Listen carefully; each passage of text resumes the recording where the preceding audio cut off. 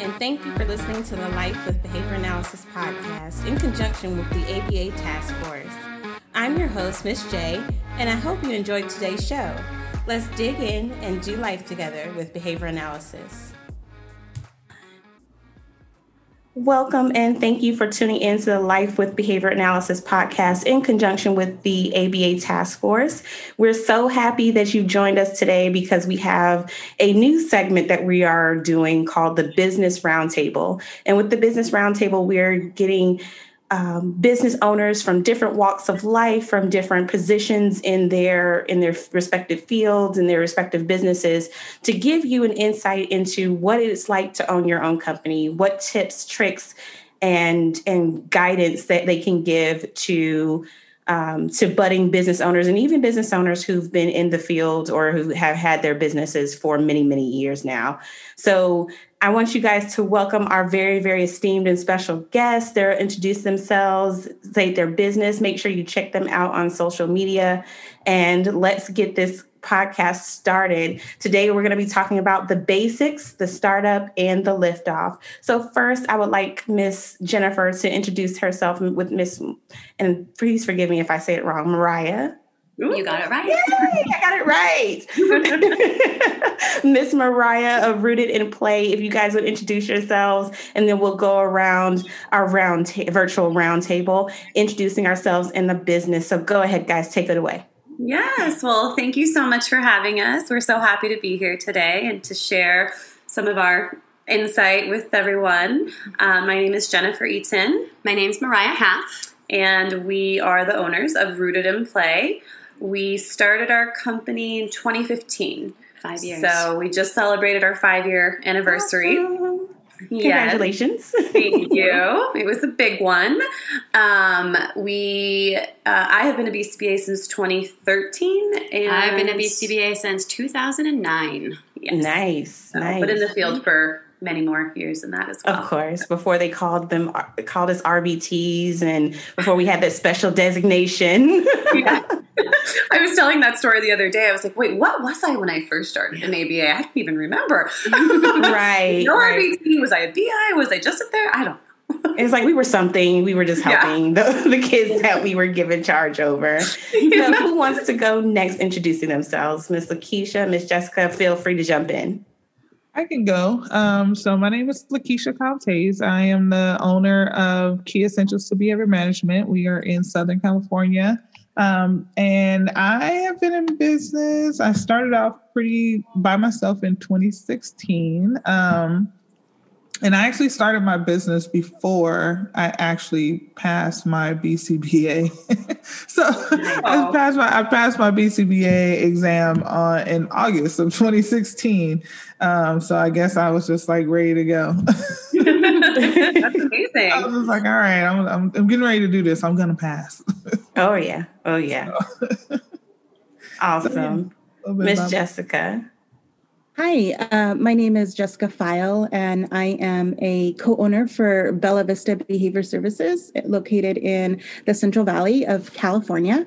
And we opened our doors in July 2014. And so we are about 6.5 years old. Nice. I've been a BCBA since 2012 and then in the field since 2006, back when the Wiggles were popular. Oh my gosh, the Wiggles. Oh my gosh, I had a client who still to this day listens to the Wiggles. So I know like all the songs. I have a close friend that has a daughter who's 1.5 years, and she just sent us the screenshot of her favorite playlist from 2020, and the Wiggles were at the top. Of course. Of course, you have to have the Wiggles. Yeah. You never get old. I'm surprised do they still make music for kids? I don't know if it's new or if it's older music and they just enjoy. I don't know. It's a good question. I don't know. I'm gonna have to look that up for some of my kiddos to see what I can find out there. But aside from the Wiggles,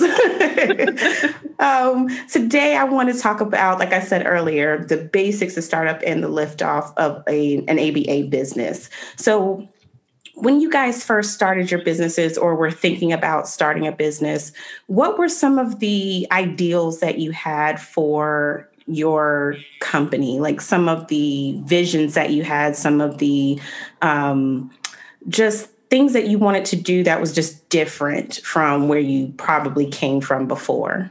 Anybody can jump in. I'll go. So Mariah and I also have extensive experience. She's from New York. I lived in New York for many years. And when I was getting my BCBA, I was kind of in private practice there. And it's more common on the East Coast for the BCBA to be the one that's providing services, and then you fade out and you develop a team, and then, they become a supervisor essentially. But more so, the BCBA is really, really involved and on the floor a lot more often than not, I'd say. So when I was looking to move here in 2015, Mariah had been working at an agency, and we had just kind of decided that we wanted to try to bring that business model from the East Coast to the West Coast. I was fearful that I was going to come to California and only be a supervisor, which is a beautiful job in and of itself. But I really wanted to stay on the front lines as well. Right. And I had been here in California for about 6 years practicing as a supervisor. And I went through a few different companies, the bigger, more corporate structures, and really wasn't satisfied with the way I was asked to do the type of training, with the amount of clients and the amount of therapists that I had. And really, really missed being one-on-one with my kiddos. Yeah. So when Jen decided to come to New York, or come from New York back to California, we decided it was time to give that model a try and see if it would work here. Yeah. So essentially, we, as the BCBAs, we do the assessment, obviously, we develop the programs, but then we really start the programs, and we do the direct teaching with the parents, with the students, and then we develop a team and bring on an RBT and train them specifically to take over and work with us. And we still see our clients for a direct session at minimum at least once a week. Okay. But it starts usually with us, and then we kind of tailor it to bring on additional team members. So that was kind of our vision, and it kind of organically happened that way. Nice. So we were doing more of the direct work initially, and then we hired and have amazing team members that we're so grateful for now. And so we're able to kind of balance the direct work between ourselves and with our staff as well. Awesome. That is really awesome. I, being the only one on the podcast from the East Coast, I know the exact model that you're speaking of, where, it seems more involved, but then you do have those companies who have, I guess what the West Coast has, where, you're in a supervisory role as the BCBA, and you don't have as much floor time or one-on-one time with your clients as you used to. So sometimes you get a little rusty, but, you still strive to do the very best that you can. Yeah. So Ms. Lakeisha, Ms. Jessica, for you guys, what were some of the organic things that you were looking to build when you started your businesses? I can go ahead and go. I had worked for several agencies across Southern California. My first agency was out of LA area, basically. And then I went down to San Diego, worked for a couple of companies there while I was getting my graduate degree. And then my ultimate goal was always to come back home, which is in the Central Valley. And I wanted to start a business. That was always something that I wanted to do from I was, I don't know, maybe 7 years old. Like, I wanted to do something big. That really big thing is I wanted to be a pediatrician, and that didn't work out. Right. Chemistry was really hard. Oh yeah. So the dream kind of changed from there. And then as I ended up moving back to the Central Valley, I found a company. I was working for a company. It was really great. There were some things that I was like, yeah, I would do this differently. My thought was like I'd grow in the company and then kind of help change things. That ended up not working out because the company actually folded. Oh, no. And when that happened, I had an opportunity, right? I had only been a BCBA for 2 years. And I'm like, okay, this isn't quite where I wanted to be when I started my business, but this is what I think needs to happen right now. Everything was just falling into place. So I took my retirement and I pulled that out and lived on that for a couple of months, had a couple of other colleagues together, and we put this together. And some of the things that I was looking for in my business, I wanted a high value placed on training. I didn't see that everywhere that I worked. I wanted a high value placed on low caseloads. In one of my previous companies, I was working with 22 different clients, and I had over 200 supervision hours that I was responsible for. Oh, wow. And there's not even enough time to do 200 hours in a month. And so those were some of the demands that were getting placed on people in a lot of these companies. And I didn't want to be the kind of company that did that. And so low caseloads was a big thing. Another thing that I saw happen very frequently was just a low number of contacts between the supervisor and the family.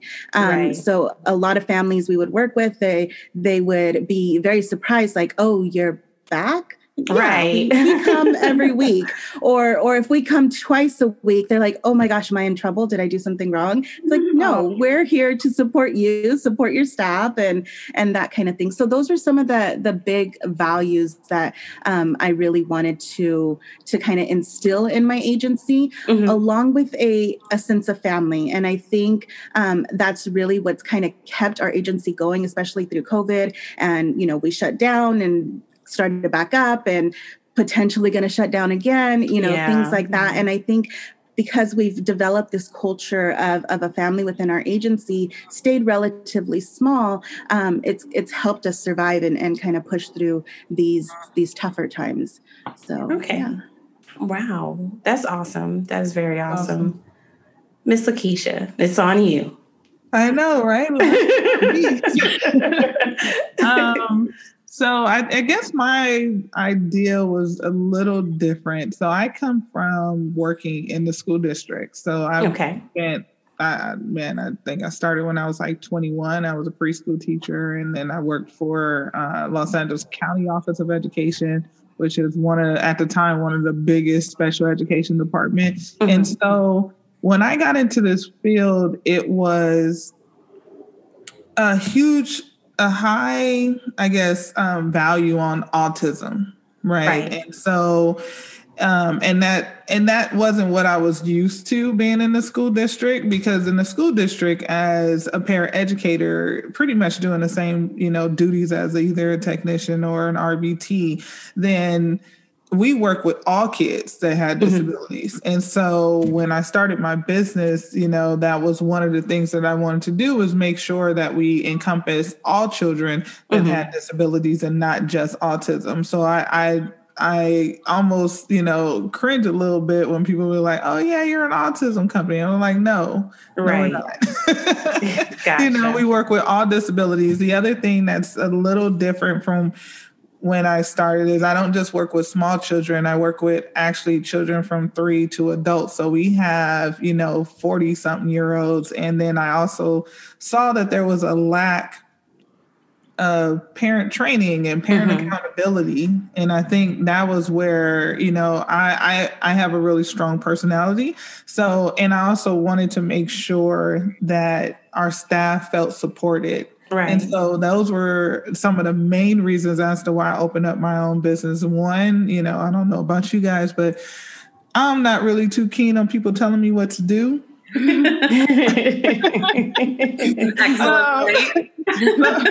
that was number one. Coming in at a close second is, I am Black, African American, and I wanted to make sure that our staff and minorities just in general felt like they knew and seen people that look like them in these positions, because, as I was moving through the ranks, it was you go through these small little, micro discrimination, oh, she doesn't smile enough, or, and so I wanted to make sure that our staff felt supported. So we place a lot of emphasis on leadership and placing people in the positions where they're strong, and yes, our clients are at the forefront, but even more higher than our clients is our our employees, because those are the ones that if they're happy, then our clients are going to be happy. And I think a lot of companies, that wasn't the case. It was like, okay, if the client's not happy, then our business is going to fail. And, and I'm total opposite. You can't, there are definitely things that you cannot do. And it's cause for, termination, which is disrespecting our staff, Right. Sure that, I try to make sure that they're put first, but also accountability. And so in starting this, that was one of my main reasons. Is one, so they can see people that look like them. Two, that they had the accountability from the top down, and felt supported. And three, just putting people in places where, where their strong suit is. Not just, oh, okay, you're a BI or you're a RBT. And, just saying, okay, well, then that's your role. But looking more into where is it that you want to go? Where do you want to be? Is this a role that you want to stay in long term? And so those are some of the things that a lot of the reasons as to why I started my business. I just feel like, I've been in special education and or working with children with disabilities or adults with disabilities my entire life. That's not going anywhere. Right. But the people that service them are the people that get the least amount of attention. Yeah. That's very true. That's why I think there's such a high turnover rate in the field. And I mean, that's a whole nother podcast episode that we will talk about in the future. But I want to take it back. You guys told me your vision when you first started. You told me, what was in your mind as to why this was such a groundbreaking thing for you to do. But let's navigate the beginnings. So first, how in the world do you get started? So you guys are in business. You have your businesses. I admittedly do not have my own business yet. I'll put a yet on there because you never know what may happen. But how do you even get started building your own business or your own ABA company? Where do you start? Do you start with, you have to do your legal stuff and all that kind of stuff, but how would I get started? I can start with this because my start was really rushed. I got a 2-month notice, right, that we were getting laid off. And although the prior month I had just started talking to a colleague, hey, maybe we could do this on our own, let's start to, talk about this a little bit more. And then the next month we get laid off. And so then I go back to him and I'm like, okay, yeah, we really need to do this. Right. And so as soon as, we got called into that meeting, we got that pink slip, we went out to lunch. Afterwards, we didn't even go back to work. We went out to lunch, a group of us, and we basically started planning right there. And what I did is through those entire 2 months, I researched everything possible, every single night. So I worked my 14 hours that I was working every day, and then would go home and research until 1, 2 in the morning and start putting everything together, putting a budget together, putting a startup plan together, putting a program design together, figuring out, some of the things that I really liked, like creating data sheets and how that was going to look. And then some of the things I didn't like so much, like money and, how much things were going to cost. And that wasn't my strong point. And so I was really glad that I had other people to help me get started, because some of those things I just wasn't, I'm not great at. I'm not great at money. Right. If I owned the company by myself, I probably would have gone bankrupt because I just give everything away. So I think it's really important to be able, if you don't have that within yourself, you got to make sure that you've got somebody who can keep you in line, because a lot of times as BCBAs or people working in a service field, we do it because it's in our heart. We want to help people, and we're constantly wanting to help people, even if that's to our own personal detriment or the detriment of our company. And so you definitely need to find people who are going to, help you stick to that plan so you can continue helping more and more people. So I have a follow-up question for you. So in your planning process, what what kinds of things did you look for, or what kinds of things were you researching? Were you researching like how to file for your LLC? What kind of things were you doing? Yeah, so I did research on different business models. So what kind of business model did we need to take? Was it going to be a partnership? Was it going to be LLC? Were we going to want to do an S Corp? And then I kind of figured out which one I liked best. Then I went into, okay, so how do you just start a business? I did a lot of just that kind of research. What kind of things do we need to look for? And then the financial part. So that was something really important, is how are you going to make sure that you can keep going while you're getting clients and that kind of stuff. Luckily here in California, we had the regional centers, and this was pre-insurance coverage. So I knew there wasn't going to be a problem getting clients. I had built very good relationships with our service coordinators. And so they knew me as a supervisor. They knew the work that I did. So we knew that once we started our own thing, we were going to be able to get the clients once we got our program design approved. So getting the clients wasn't going to be difficult. It was just figuring out all the little steps that we had to take. And I tend to perseverate on things sometimes. And especially when it's something that really, really interests me, all of a sudden, I will spend a good 3 months just doing that one thing, and everything else falls back. And so I did. I just perseverated. I would look at everything I could find. I signed up to business newsletters online, and I would research other companies, look at their websites. I made sure to stay on top of APBA. They had a good guide for starting a business, looking at the BACB. They had a website with their guidelines. And so bringing all of those things in, organizing it into this nice little binder I had. And then when I was ready to go and I had my other people who were going to start with me, I'm like, okay, here guys, here's the plan. This is what we can do. This is how much money we're going to need. What can we do? And then it just kind of went from there. Wow. Okay. So what about you, Miss Lakeisha, you, Miss Jennifer, Miss Mariah? What was your planning process? How did you begin? I can tell you that I'm part of the Just Do It Club. I'll be honest. You sounded very organized, Jessica. We were the opposite. I'm if I just had somebody like Jessica on my team, man. I'm definitely part of the Just Do It Club. Mine was, I didn't do a whole lot of research. I was already on, part of the ABA business builders. And so I would go and see what was the most common questions asked. And so I went straight to LegalZoom, and I was like, I go to experts. So I don't know how to do it. I don't have any partners. So it's just me. So it's just okay, well, what needs to be done? So I need to get my EIN number. I need to do this. I need to do this. Okay, well, who has the best information about X, Y, and Z? So I went straight to LegalZoom. I want an S Corp. This is how I want it done. And it was pretty seamless going to LegalZoom. Does it cost more money? Absolutely. But it was just somebody else to take care of it. I didn't have to worry about that one thing.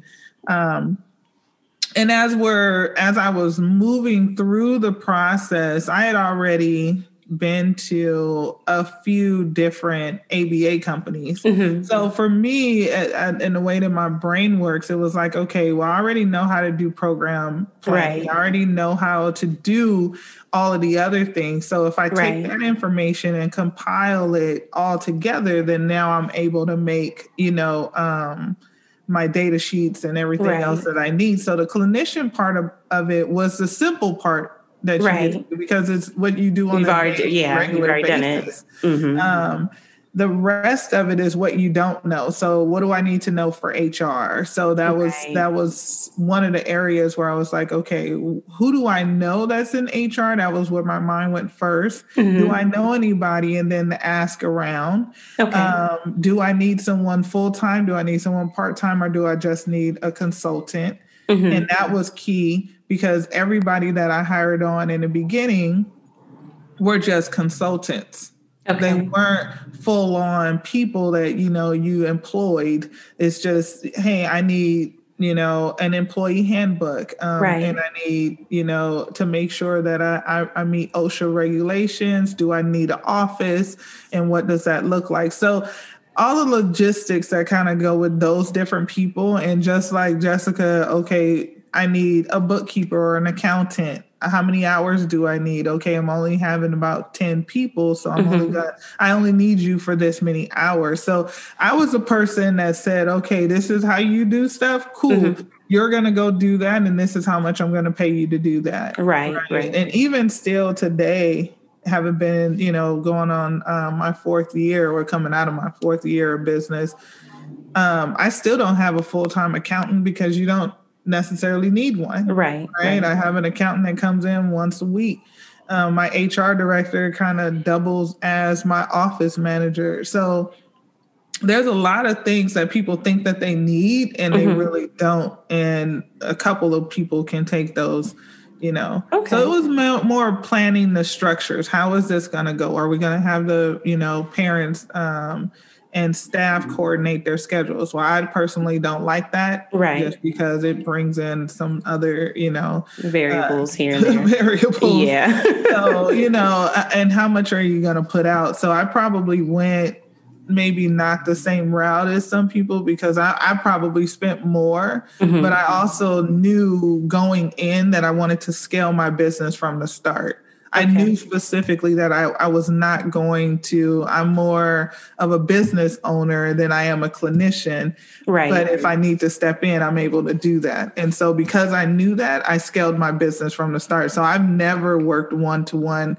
in my business because I knew that there's a one-to-one and then I have my mid-level staff and then I was the BCBA. Right. So that was, but that's how we did it. And even now, as we progress, I have been able to step back and actually just be the clinical director and then everybody else. And if I stopped doing it today, it would run.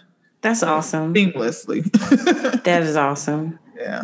So you bring up something that I'll come back to, but I want you guys also to think of your systems.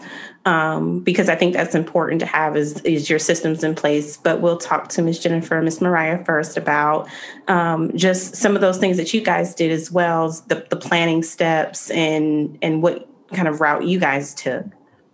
Well, I just want to say, first of all, Lakeisha, your shirt is awesome. I just noticed that. She has, so for those that are listening, she has on a shirt that says Clinician CEO, and it has clinician. Is clinician just marked out? Yes, it's just a line. So clinician is marked out and it says CEO on the bottom, and it is absolutely wonderful. Yes, I just noticed that. It's great.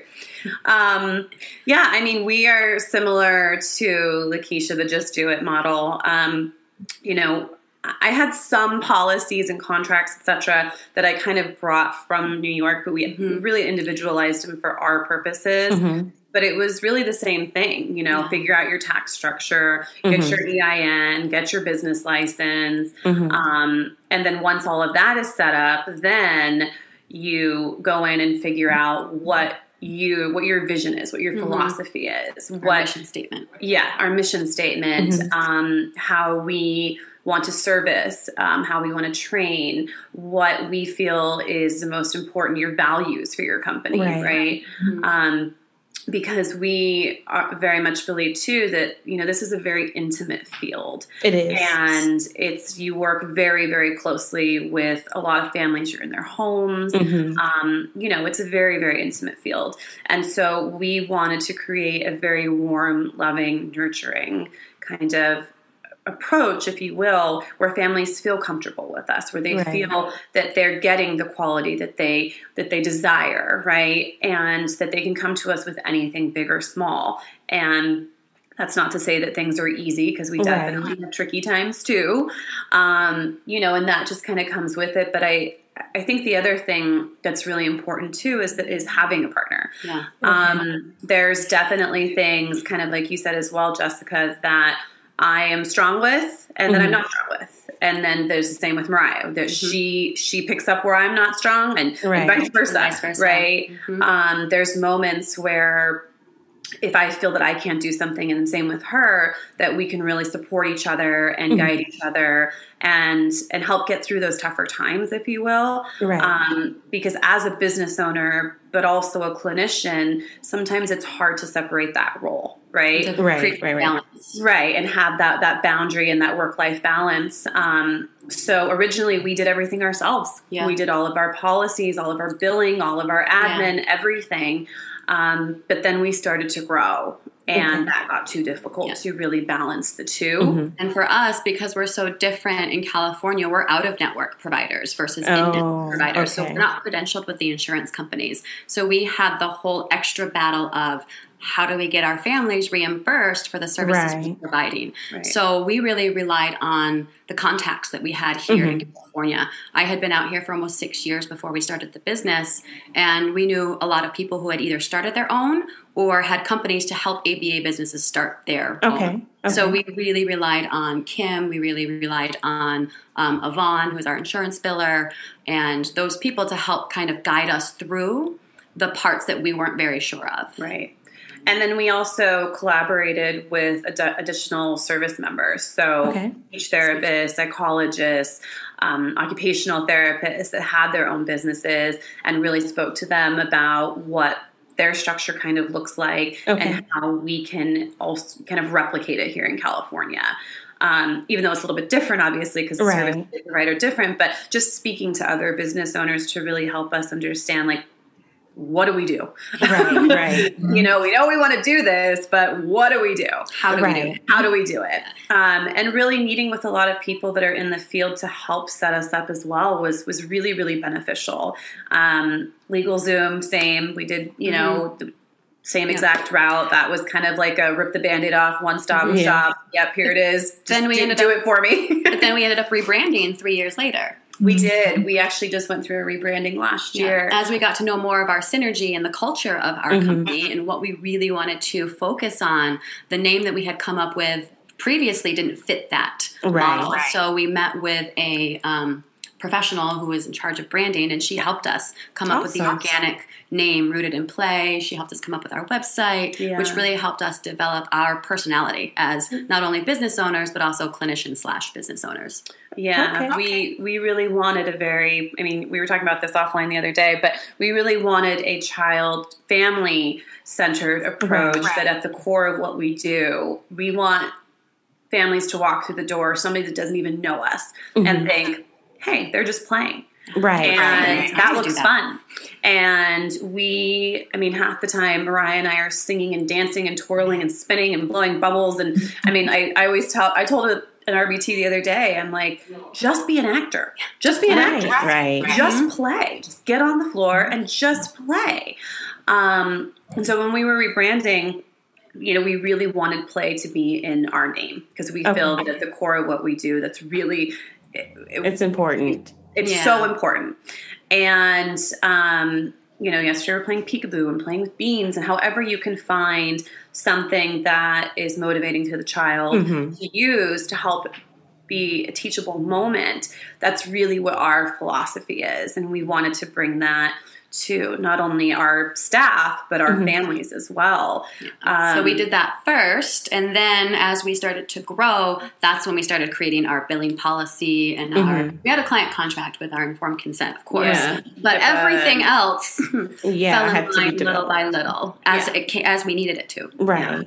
Yeah. So with everything that you guys just said, how in the world did you develop systems? Because of course there has to be some type of system because you can't do everything all at once. So how did you guys, learn or read upon developing systems for your companies? Do you want to go, Jessica, since you... Sure. Go in order. Sure. So systems were kind of difficult for us. That seemed to be something that was really hard for us all around, because what ended up happening is I did a lot. I did all the billing in the beginning. I did all the payroll in the beginning. I wore every single hat, as they say. Hard, isn't it? Yes. Sorry, not to interject, but we did the same. It was hard. Really hard. Yeah. And then kind of the same, like we were still the clinicians. Like I was still supervising cases. I had a caseload of direct supervision. I wasn't down on the floor as often, but I was still, going to homes and seeing families and doing parent training and all of that stuff while doing all of this other stuff, when I came home. And so once we started to grow, obviously there was that need. Okay, we got to put people in places so that they can start doing some of the things that we're doing. And so we did. We hired an office person, and that was kind of the first thing that helped us. Okay, so she started to organize things within the office, and I really worked to give people the autonomy to create their own systems that would work. And so over time, and it's taken a while, because I think me and my partner, we tend to be the kind of people who don't want to give up that control. Like we need to know what's happening. Especially when I gave up for billing, I knew I was like, making sure that all of the I's were dotted and the T's were crossed, right? And making sure everything was exactly the way it was supposed to be. And then when you hand that over, you kind of are like, okay, well, how do I know they're going to do exactly what I need them to do? How am I going to make sure that they catch all of their mistakes that I would normally see, like as if we're perfect and we're not, right? And so it's really learning how to delegate. That's what's going to help you create those systems. For me personally, that was difficult, and it's still difficult. It's still hard for me to delegate things. I think I'm coming to another point where I'm going to have to start delegating like report reviewing. I still review every single report for our company. I know every single child personally. I've gone to see every single client. At least once a year, I have seen every single client. I do all of the supervision for BCBAs, for our mid-level staff, for our RBT staff. And so creating those systems, like I said, for me has been kind of more difficult. Understood. So I think we still have a lot of work in terms of creating some of those systems, but it's getting there. I do have like a BCBA who is starting to take over some of the BCBA supervision. So for those gaining their hours. And so I'm not having to do it all anymore. Right. Just starting to feel really nice, because I'm like, okay, I'm not sure I want to do that anymore. Right. And there's these other things that I want to do, and I didn't have time to do them. And now I do. So for us, it came on really slowly, and I think it's still evolving and it's still growing. So that's kind of how we've approached it. Okay. That sounds good. Miss Lakeisha, how about you and your systems? So it is really interesting, because I've always paid attention to the little things that are behind the scenes. And so because of that, I've been a part of a couple of major ABA companies. And so I've always paid really good attention to how they did things. So the systems part for me wasn't as bad. Okay. Outside of this lady that I did work for, and she was just like, I need you to take ownership. And as a supervisor at the time, I was like, ownership. First of all, why would I take ownership? Right. This is not my business. Right. But it was a godsend, honestly, because she put me in a position to create and bring on and manage systems in the background, and it wasn't as hard to do it when it was my turn. And so I actually teach all the time, like, hey, you need to delegate, you need to let go, because you're not going to grow. I just read something yesterday that you can't do anything significantly if you don't have a team Right. So I was just like, whoa, because I've been saying that for a while. And so I'm more of the type to say that I'm going to give you enough rope to hang yourself. And then I'm going to rein it back in. And then we're going to try this all over again. And then let's go ahead and let me show you how it's done. And so when I came in and like I said, I had the luxury of dealing with different people to then create those systems for me, like our HR phenomenal lady, and she literally had everything and I didn't have to worry about it. Awesome. Right. Awesome. Whereas the clinical part I had, for accounting and billing, then what I didn't know, I brought somebody in and then she just taught me everything that had to do with accounting and billing. And then myself and my daughter who works with me, we did billing for a while and then we ended up hiring someone. So now she does billing. And so one of the things that keep me going right now is I have monthly meetings with our admin staff and our clinical staff. So the things that I ask for in the admin staff are, I want to know how many clients do we have right now? How many clients are on hold? Right? How many clients are waiting? So that's one person that does scheduling. So then she has her own set of things. And then I go to the case manager and she handles all cases incoming and outbound. So how many cases do we have coming in? How many cases do we have that terminated this month? And so they all have their different roles, which makes it so much easier because now I'm just getting the information and then I'm able to look at it on a bigger scale and say, okay, this is what we need to do here. This is where I see this. And then I can then go in and do individual audits in those different areas to then tweak what needs to change. And so, so the way that we've, set that up has been pretty phenomenal. And then the next person that comes in just teaches the next person. And then again, it makes it to where now I can just go in and I can audit. I was definitely where Jessica was about 8 or 9 months ago where I was reviewing everything. But then, that what I then started to do is I just started to record my process as I was doing it. So then I now can have a check off. And so when I transferred it, now they have a check off to what they're doing. And when I go in and spot check, because maybe one out of every 3 reports that come through, they come through me first. And then I can, and if I catch something. So, and we're deeply rooted in training. Right. So, we train a lot. Like my mid-level staff and my BCBAs, we meet every three weeks. My admin, we meet once a month. And for our BIs, we have a 2-hour meeting once a month for, just stuff. So, yeah.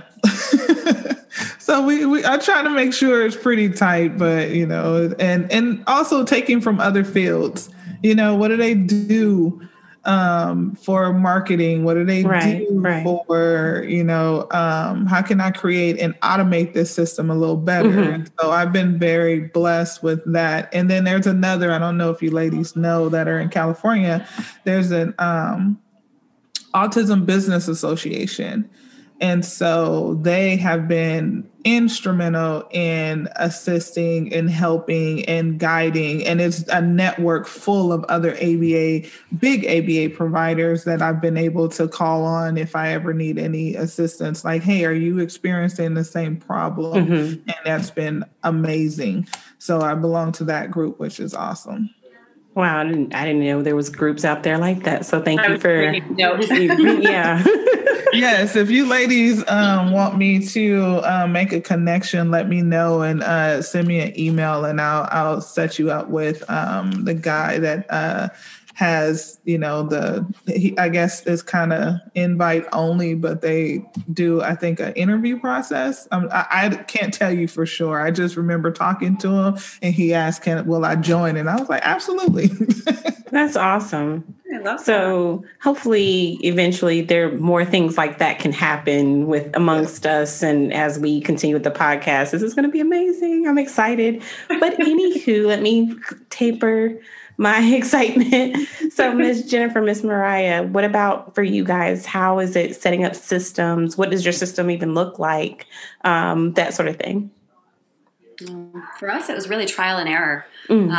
At first, it was, getting our first client, which luckily we had enough contacts when we decided to start our business. We were able to work for one of my friends who owns her own company as well. So we could be part-time supervisors because, no paycheck. Yeah. It's a little scary. And through those connections and those clients within a couple private schools in the Beverly Hills areas where we started to find our little niche. And then from there, as we started to bring clients on, we did the assessment process and the billing process. And as we would run into hiccups, that's when we would start to reach out to people. The insurance companies aren't reimbursing. So who do we need to talk to get the codes correct so that we can get our families reimbursed? Right. And also just, similar to kind of what everyone else is saying, I mean, we really developed what worked for us as we went. Okay. If something didn't work, then we reassessed it to figure out how to make it work for us. And as we began to grow, then we started being able to delegate a little bit more and bring on people to help with the admin process. Yeah, and our first admin person was actually one of our very first RBTs. Yeah. She worked as an RBT for about 8-9 months, and then she got accepted to grad school, which most RBTs do. Yep. And she was so phenomenal, we just couldn't lose her. So she went to grad school in Missouri, right? Yeah. And she ended up being our administrator from Missouri. So still is. Yeah. That is awesome. She started handling our client emails, our billing process, our payroll, basically any company policies that have to go out. We'll send her an email and, okay, this needs to go out by this day. Right. And she handles it all from us remotely. Yeah. That's awesome. So that was a huge, huge shift in responsibility that really kind of freed up our time to do more, whether it's training, whether it's staff training, whether it's parent training, progress reports. Out of network, we have to do them every 3 months versus they just 6. They just changed it. We just got 6 months. First time in 5 years. Oh goodness. But all reports go through us as well. We do have staff that now are starting to write some as well for us and help with that. But we do the final review of everything. Right. But yeah, so it really, like I said, it just organically kind of, as we grew, this worked, this didn't, and we would meet to assess what we can do to change things to make our systems work better, not only for us, but for our families too. And bringing on high quality people who wanted to work with us. Being very diligent in that interview process of how long do you want to be in this field for? Do you see yourself staying and becoming a BCBA? Because that really helped us create the synergy and the culture when we started bringing on people who really got that and believed in what we believed in. Yeah, and want to stay in the field. I think that's really important. Even our clinical administrator, she I was just speaking with her the other day, and she told me she's doing her clinical rotation hours to become an occupational therapist. And she's like, I use so much of what I learned from you and Mariah as far as behavior strategies. Yeah. And so finding people that may not want to stay specifically in the field of ABA, but somewhere that's related to it, really helps strengthen our culture within, what we teach and how we train. And it just really kind of carries over into other fields as well, which, I don't know if you guys feel this way. I'm sure you do, because most people do, but I love it when I meet a speech therapist that has ABA training or an OT that has ABA training. I'm like, yes, we're going to go so well together. Yes. It's like, you understand me. Yes. Language. We have a speech therapist that we work really, really closely with. I think she services almost all of our clients. And she also has a BCBA. And so we do regular consults with her. And I love it because we both do. Because we're like, yes, you understand. You get it. Yes. And vice versa. And vice versa, right? And we collaborate with her weekly, actually, with different clients and do overlaps with her. And so when we meet and talk, it's always kind of like, behind the scenes, we're talking about how we can develop things to make it work for our clients. And it just, the conversation's so smooth. Good. That's good. But that's also something that was really important to us too, as far as developing systems, is we wanted to work very closely with all service providers. Right. So it is a very, very whole team approach. Yeah. Every single speech therapist and OT that services our clients, we do it depends on the client and how often they see them. Mm-hmm. But, one client, for example, we meet with a speech therapist weekly. Sometimes we'll see the OT monthly, and it just kind of depends. But we stay very, very close with them to help integrate all systems into practice at once. And not just for us as the BCBAs, we make sure that our RBTs are also overlapping with those speech therapists and those occupational therapists, so they become part of that group as well. Because a lot of times, sometimes those BCBAs will do the collaboration and then expect that it'll just trickle down to the RBT, and it doesn't always get explained or get resolved in the way it could if you just observe the session. That's so true. We really make sure that our RBTs are part of that team. And I think they really like it too. I just sent one of our RBTs to go do, I just actually asked her, I said, do you want to go observe a speech session? And she said, really, I can? I was like, yes, you can. And you will.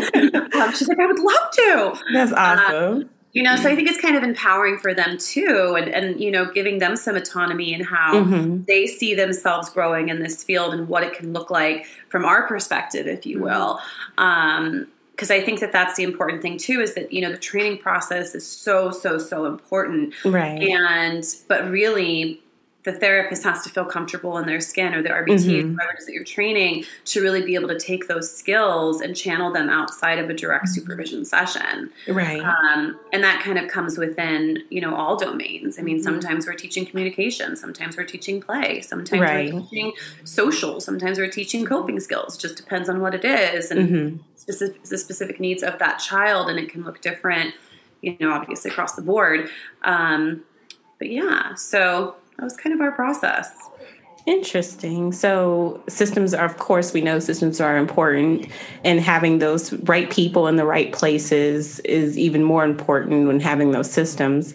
But one question I have for you ladies is also, what were some of your barriers to start up? Like, what are some of the things, kind of the walls that you guys hit that for those listening, it's like, hey, don't hit the wall, jump over this wall. Don't try to, bulldoze it over. You might need to just, hit it just a little bit at a time. Like, what kind of barriers did you all experience when opening up your own ABA companies? I think for me, it was probably, when you get into this, you don't know a lot about business. Like I'm a clinician. Right. And so I think giving yourself a little bit of grace and time to learn the things that you need to do. I think that was like really big, especially when you start getting into now having to file your taxes. Right. And what does that look like? And how does it equate to me as a person? I also feel like you don't have to open up an ABA business. Right. And I know this is something that you and I talked about is people feel like, I have to open up an ABA business, but there's so many different components. Look at, rooted in play, right? It may have the same principles of ABA, but they're wanting to play, and they're the BCBA. So your business does not have to look like the one that you work at. Right. If you enjoy parent training, then your whole company can just be parent training. Right. And that's okay. And I think that's one of the things that, I kind of went into it as I wanted to have these different aspects. And I did that to where we work in residential facilities, right?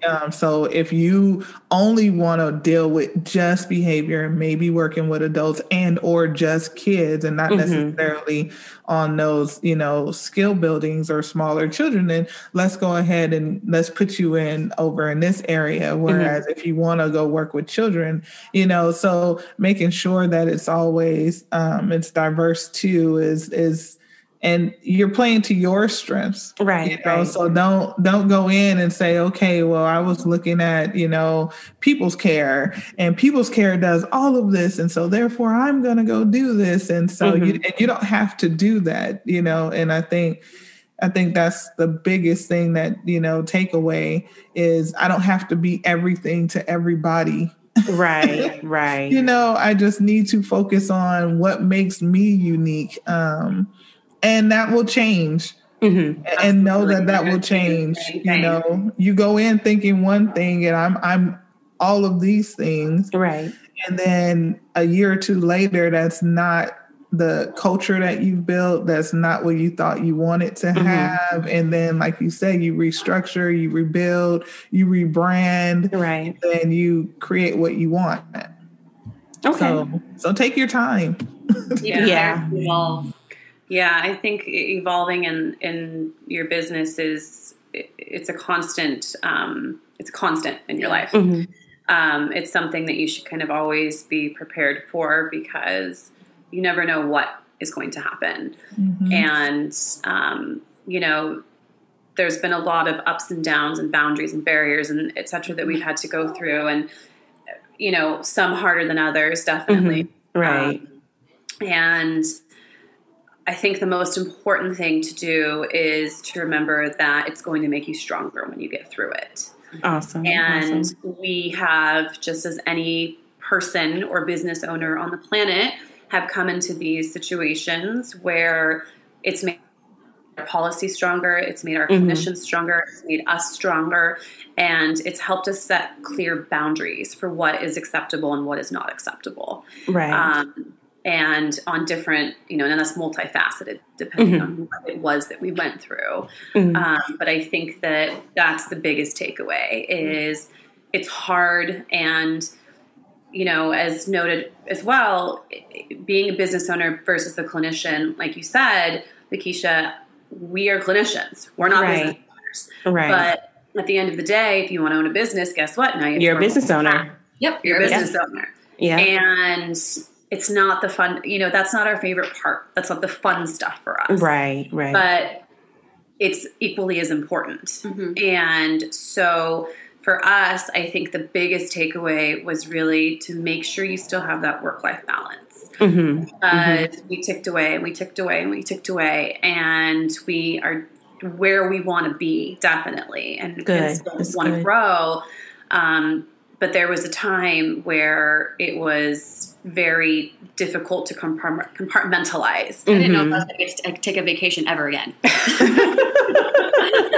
She has, by the way. We both have. We both have. Many times. Yes, that's important. Yes. So, again, I think just really being clear with your boundaries and what is acceptable and what's not acceptable and what is important to you within your business, but within your own personal life too. Right. And knowing your strengths, as we said, we're clinicians, and finding those people that you trust who have strengths in the other areas that you need.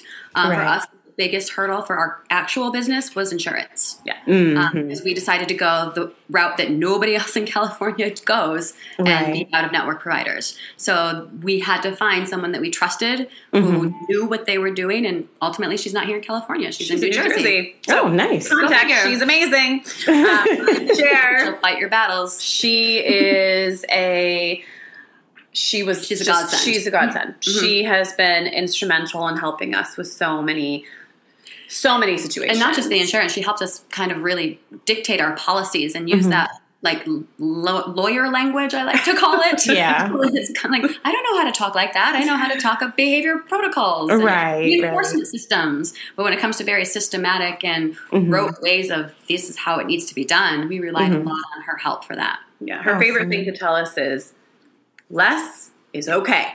Right. I'm like, okay, that's right. I mean, I think she emailed us 3 times last week saying less is okay. Less is better. I'm like, okay. But should I say that less is better? Right. Okay. So having those people to really help you in setting those boundaries and knowing that you're going to get through it stronger as a company, as a team, as an individual, really helped us get through some of the challenging things. Okay. Miss Jessica? I think for me, the biggest like roadblock or boundary or wall really would have had to been the ability to delegate. I think that it's a skill that's so important to being able to maintain that work-life balance, right? And to grow your business. I think Lakeisha has had such a great, just by learning from her today, she had such this great ability to delegate things and find the people who are going to do these different things and do them well, that she's been able to be really successful and to grow her business the way she wanted to, which is really amazing. And I think if that's what you're going for, then delegation needs to be on the top of your list of skills to work on very, very early. So personally for me, that was difficult. My partner is always like, you got to have other people do things. You need to give this part away already. You need to give this part away. So honestly, the business partner thing has been so helpful for me. Just having that sounding board and somebody else who's going to help me like realize and remember what are the things that I really like to do and what can I going ahead and give to somebody else and start trusting somebody else with. And the other thing that I think is really important, and a lot of times very young business owners, when they start or they jump in, it's very difficult when money starts coming in and figuring out how to allocate that money, when you need to start saving money, how much money you should have saved and put away if something happens, because things are going to happen. Big things are going to happen. Mistakes are possibly going to be made. We actually just had a mistake come up where our workers' comp was misclassified initially because there was no code for RBTs going into the field. And so we were placed in a certain area, and then apparently that wasn't the right area. And mistakes like that can be thousands of dollars mistakes, right? And so you've got to make sure that you budget and you allocate your money in a way that is going to be able to save you from those things. There's errors in insurance billing, and sometimes they overpay you, and then you need to pay them back. Or if they start taking away from money that you are working in this moment, and then now you don't have enough money to make payroll, well, that's a problem. You need to make sure that all of those ducks are in a row, because something that I take really, really personally with the business is that, especially when we're making decisions regarding, hiring or firing or laying off or decreasing hours or increasing hours, I am worried about my staff. My job is to take care of my staff, because what I'm providing to them, they're being able to provide for their families. And that's what I think about. So when I make these decisions and we're having to do, A or B, the first thing that I need to think about is, how is this going to impact my staff, and how will that impact their family and their ability to, survive? We're in a very low income area, and losing hours can be a big hit to a lot of our staff, who, especially our RBT staff, like they've got families, they've got big things that they need to worry about. A lot of times, they're not just college kids who are still living with parents. Like that's not always the case, especially in this area, because college education isn't huge here. It's really hard to get people, pushed into that higher education. So I think those are probably the two biggest barriers that I had, and worked really hard to overcome and really focus on. Okay. I have just one more question for you ladies before we wrap up this episode.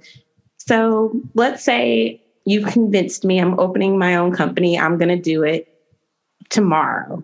I'm going to start the process. I've listened to you guys tell me about the systems and how to get started and some of the things that I need to look out for, some things that I need to do for myself to be a business owner. but what are some parting words or some encouragement that you would give to me as a budding, brand new business owner? And anybody can go first. I would say, and I've met with several people who wanted to start their own business, and I tell them the same thing: is you need to be completely sure about your why. What is your why? Why are you doing this? Because if your goal is to make money, don't do this. Right.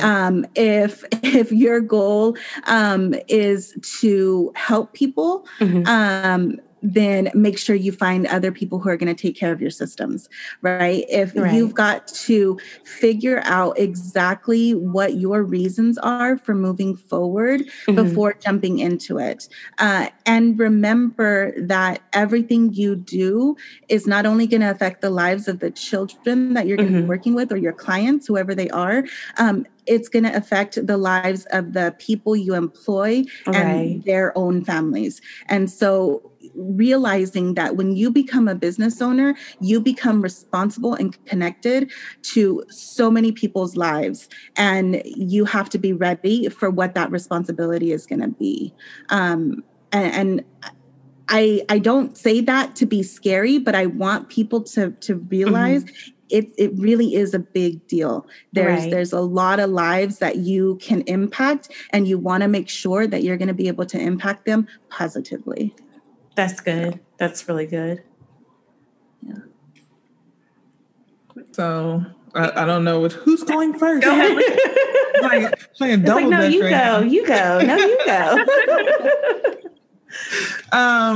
So I personally would say that it piggybacks off of what Jessica says. I actually moved into coaching just recently. One, because, I love the leadership aspect of what you do. And so what I think, unfortunately, in our field that we have is we lack leadership training. And we throw people in positions to where they're not ready to lead.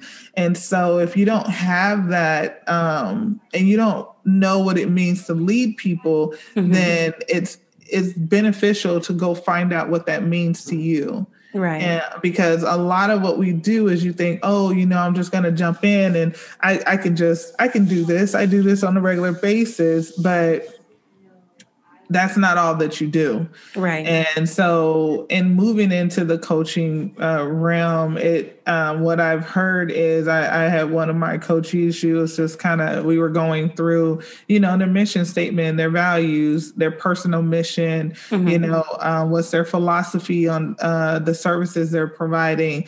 And they were just like, does everybody do this? And the answer is no. Right. The answer, honestly, is no. You don't do that. You think, okay, well, I'm a clinician.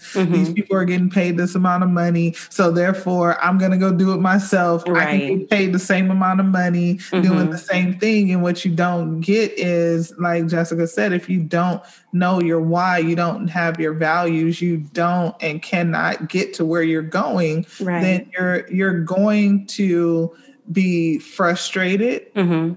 You're going to, you may not quit. I'm not going to say you're going to quit, but you're going to learn really quickly what you like and what you don't like. And it's going to be hard and hurtful, and it's going to be painful, when you come in. One of the things when I first started, I worked 18-hour days, 20. I was working. I have 6 kids. I have a husband.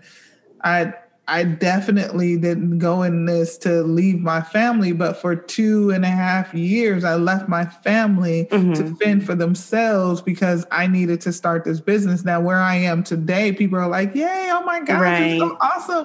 But they didn't see the 18-hour days and the phone calls from the teachers that saying, hey, you need to kind of come get your kid, right?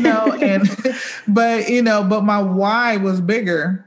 My why kept me sustained. My why is what I tell my kids. My why is why I do what I do. And it's not about getting to where I am now. It's about sustaining it for long term and making sure that over the years that we impact millions of people Right. and families. So you have to get to the point where you know and are in a place where you're able to be a leader, because it's not all that, sometimes it's wonderful and sometimes it's like, you know what, I don't want to talk to you today.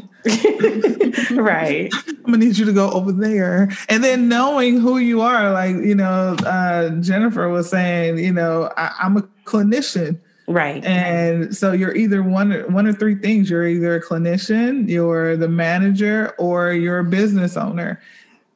And what I found out really quickly was I'm not a manager. I don't like managing people. Right. I don't like micromanaging people, which is why I was like, okay, what part of what I do that you do not like, make sure to get out of real quick, because you will mess it up for yourself. That's good. That's really good. I mean, because I would think as someone who doesn't have their own business yet, like when you start and you do everything, but you don't realize or think about how long you will be doing everything. So when that time or that transition period comes where you can delegate, that transition period where you can say, hey, you're much better at this, you do it. I'll just check in with you once a month or whatever. You don't really think about it. It's just, oh, I want to start this business, and these are all of the things that I didn't think of that I need to do or that has to be done to make it work. So that you ladies are so awesome. It says have the what is it? Always have the end in mind. Right. So, and I think that's what doesn't happen either, is you don't have your exit strategy. How long are you going to do this? And what capacity are you going to do this? What does that look like? I've had at minimum 3 to 4 just in the pandemic.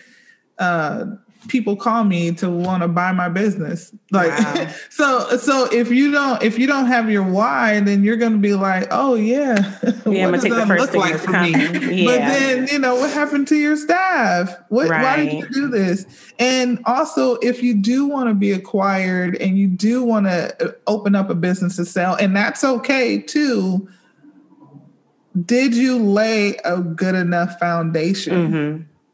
Right? So that way that person knows that this is how I want to operate my business. This is why I grew my business. And those two things align, because they're going to get that business and it's not going to work the same, because it's two different things that they want. Right. Miss Jennifer, Miss Mariah, what about you ladies? What parting words of encouragement or even warning that you have for those that, like me, that say they want to start their business, they're sold out for it, they're ready to go? Well, I would say know your strengths, but also know your weaknesses, and surround yourself with people who will help you be better with your weakness.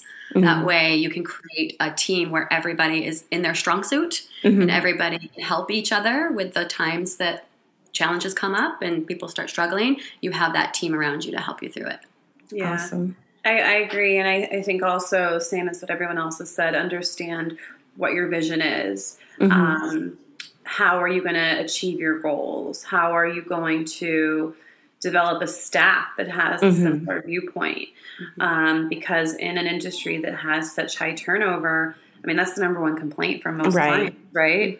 Right. How are you going to develop your vision to then instill into others to carry this out when you're not present?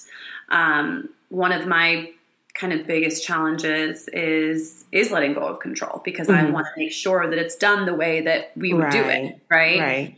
But we can't do everything. We can't be in everyone's house all the time, every day, in and out. We have to have support to be able to grow, number one, but also continue to have others carry out our vision for us. So I think that the other kind of selling point too would be to really focus on what your training process is going to look like. What do you want your clients and your staff to know, as far as how you're going to support them, how they're going to feel supported, and make sure that there's a heavy emphasis on that training component. Awesome.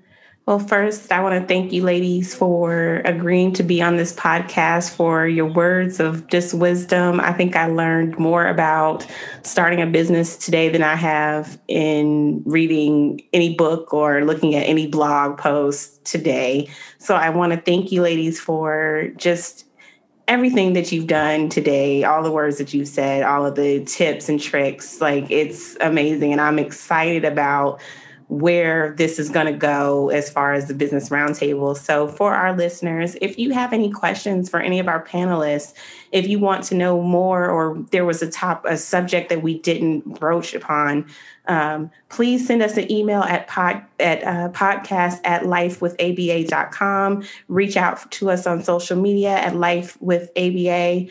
And also look for our next post where you can reach out to each of the panelists. We'll have post listings with their information, with ways to get in contact with them as well. So if you have any questions, any comments, or just want to say hi, please feel free to reach out to any of our panelists, and look for the next episode of the Business Roundtable edition of Life with Behavior Analysis podcast in conjunction with the ABA Task Force. Next time, we're going to be talking about employees, the paying, the hiring, the training, developing leaders. We're going to get into the nitty-gritty of having employees. So stay tuned, and we'll see you in the next episode. Bye. Thank you for listening to the Life with Behavior Analysis podcast. Don't forget to subscribe and share. Also, make sure you check out our website for more content. See you next time. Bye.